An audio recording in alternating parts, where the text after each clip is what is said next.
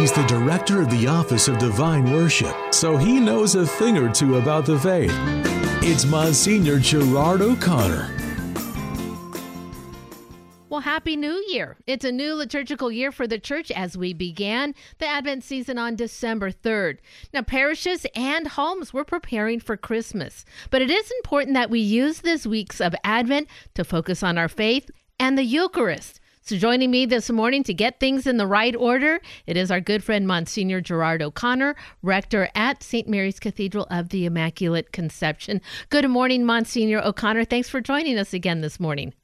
Oh, you're welcome. Good morning, Brenda.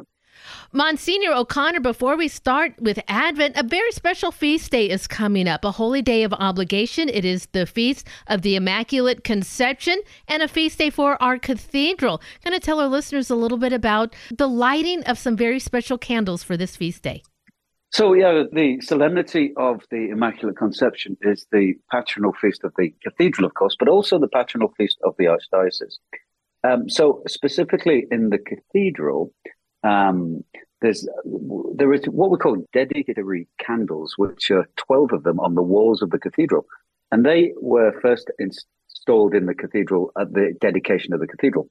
And they can only be lit twice a year, once on the anniversary of the dedication and twice the second time on the patronal feast. So today, on Friday, at all the masses that we celebrate, because we have a lot of masses. One in the morning, we have a separate school mass, and noon mass, and then one in the evening with the Archbishop.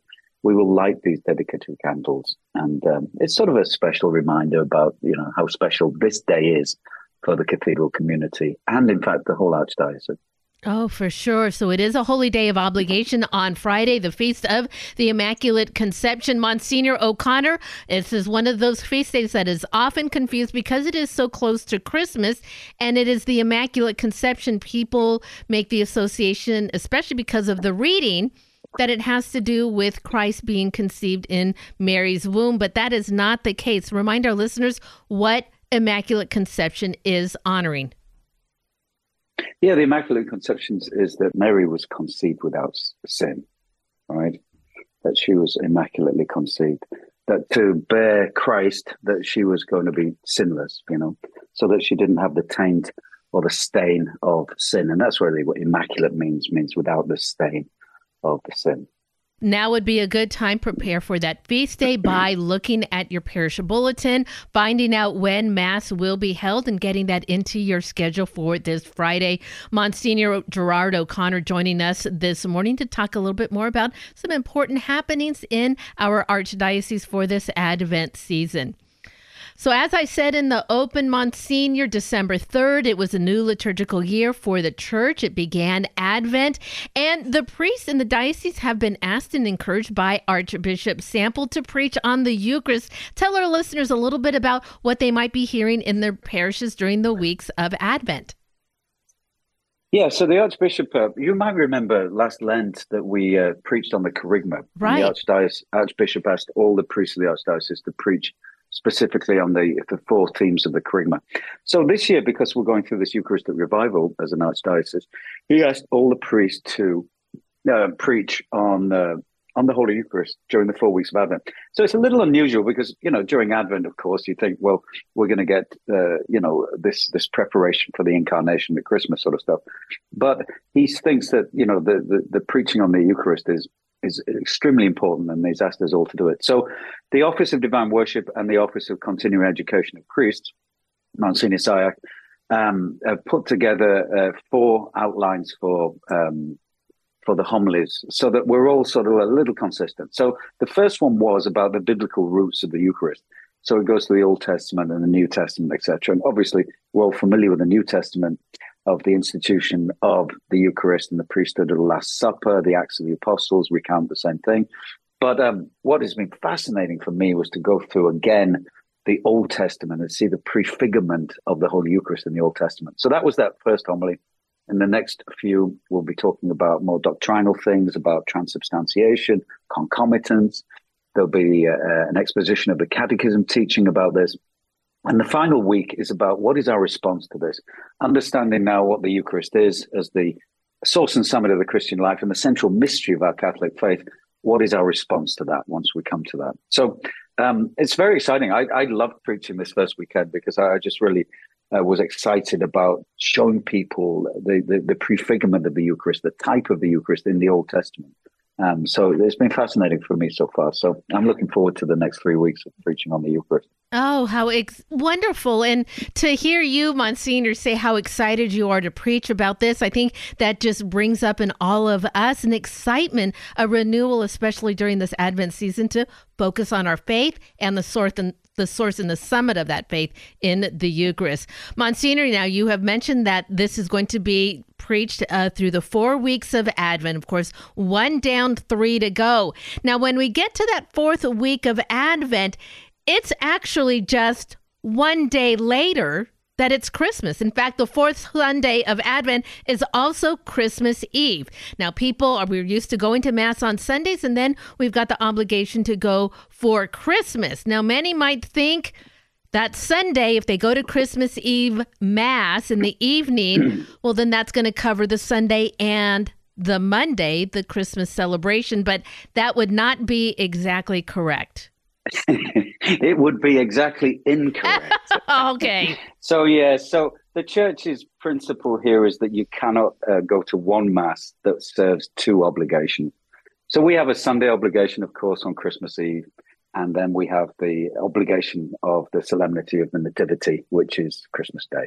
So they're 2 separate. So you can't go to, say, midnight Mass that would cover that would straddle both days as your obligation. There are 2 actual obligations. So yeah. But people will be, I think we can manage it, going twice on, 2 consecutive days. I don't think it's going to kill us. I think we can do it. Be aware of some of your priests as well. We'll be celebrating a lot of masses that weekend, from Saturday, Sunday, and Monday. It'll be a very, very busy time for the priests in busy parishes. So, but yeah, no, one Mass does not cover 2 obligations. It's wonderful to be at Mass, especially for Advent and then to celebrate Christmas. We can all manage it. You're absolutely right. Now, you did mention that priests will be very busy. Vigil Masses on Saturday, 4th Sunday of Advent Masses in the morning, and then they begin the Christmas celebration. You had mentioned previously that priests did have to get a special allowance to be able to say so many Masses in a single day? Yes. After more than 3 Masses, we need the permission of the Vatican. So we have applied for that permission. We haven't heard yet. But we're told to presume that the permission's coming. So unless you hear differently, everything's fine. All right. Excellent. So our priests will be there ready to welcome us for this very special celebration of the 4th Sunday of Advent and the celebration of the Nativity of our Lord. Monsignor O'Connor is joining us today, the rector at St. Mary's Cathedral. They are preparing for a very busy Advent season as well. And Monsignor O'Connor, you're all getting prepared for very busy construction New Year. Let our listeners know what's going on. Yeah. Well, so the Pastoral Centre of the Archdiocese is moving on to the Cathedral campus, taking over what used to be Archbishop's residence. So we're moving all our employees from Burnside down here to this building. So we're renovating the whole building, and it's going to take a year and a bit. It's going to cost a lot of money, but it will be very beautifully done, tastefully done, and it'll bring a lot of life to this part of downtown Portland. And a lot of life to the cathedral community. So it's a win-win for all of us here at the cathedral, having the Archdiocesan Pastoral Centre staff here on site with us. But as a result, we've got to move out. So I and my seminarian for the year are moving out. We're going to go live at Christ the King with Monsignor Sayak, and we'll commute each day back to the cathedral. We've got some temporary offices across the road from the cathedral. But yeah, it's so I basically by January, by the end of the year, we have to clear these buildings of everything. So that's what we're doing right now. We've got a big yard sale coming up. If anybody's interested, go to our website, and we've got all the contents of the cathedral buildings will be put into a yard sale. And so we're doing that, and it's sort of it's a massive project. Oh. But no we just doubt. Got to do it, right? You got to do it. But boy, by January 1st, amid all of the busyness of the Advent season, Christmas season, and then to have to move at the same time, we'll keep you all in our prayers as well. Monsignor O'Connor, thanks so much for joining us today. Before we go, though, can you end us with your prayer and blessing? Yes, absolutely. In the name of the Father, the Son, and the Holy Spirit. Heavenly Father, as we prepare to celebrate the incarnation of your Son, our Lord Jesus Christ, who brought redemption to the world, keep us faithful during this period of Advent, that we may come to that celebration and enjoy the Nativity with our family and friends and loved ones. We ask this through Christ our Lord. And may Almighty God bless you, the Father, the Son, and the Holy Spirit. Amen. Amen. Monsignor O'Connor, thank you so much for joining us today. Happy Feast Day and happy Advent to you. Thank you. God bless you, Brenda. God bless you too.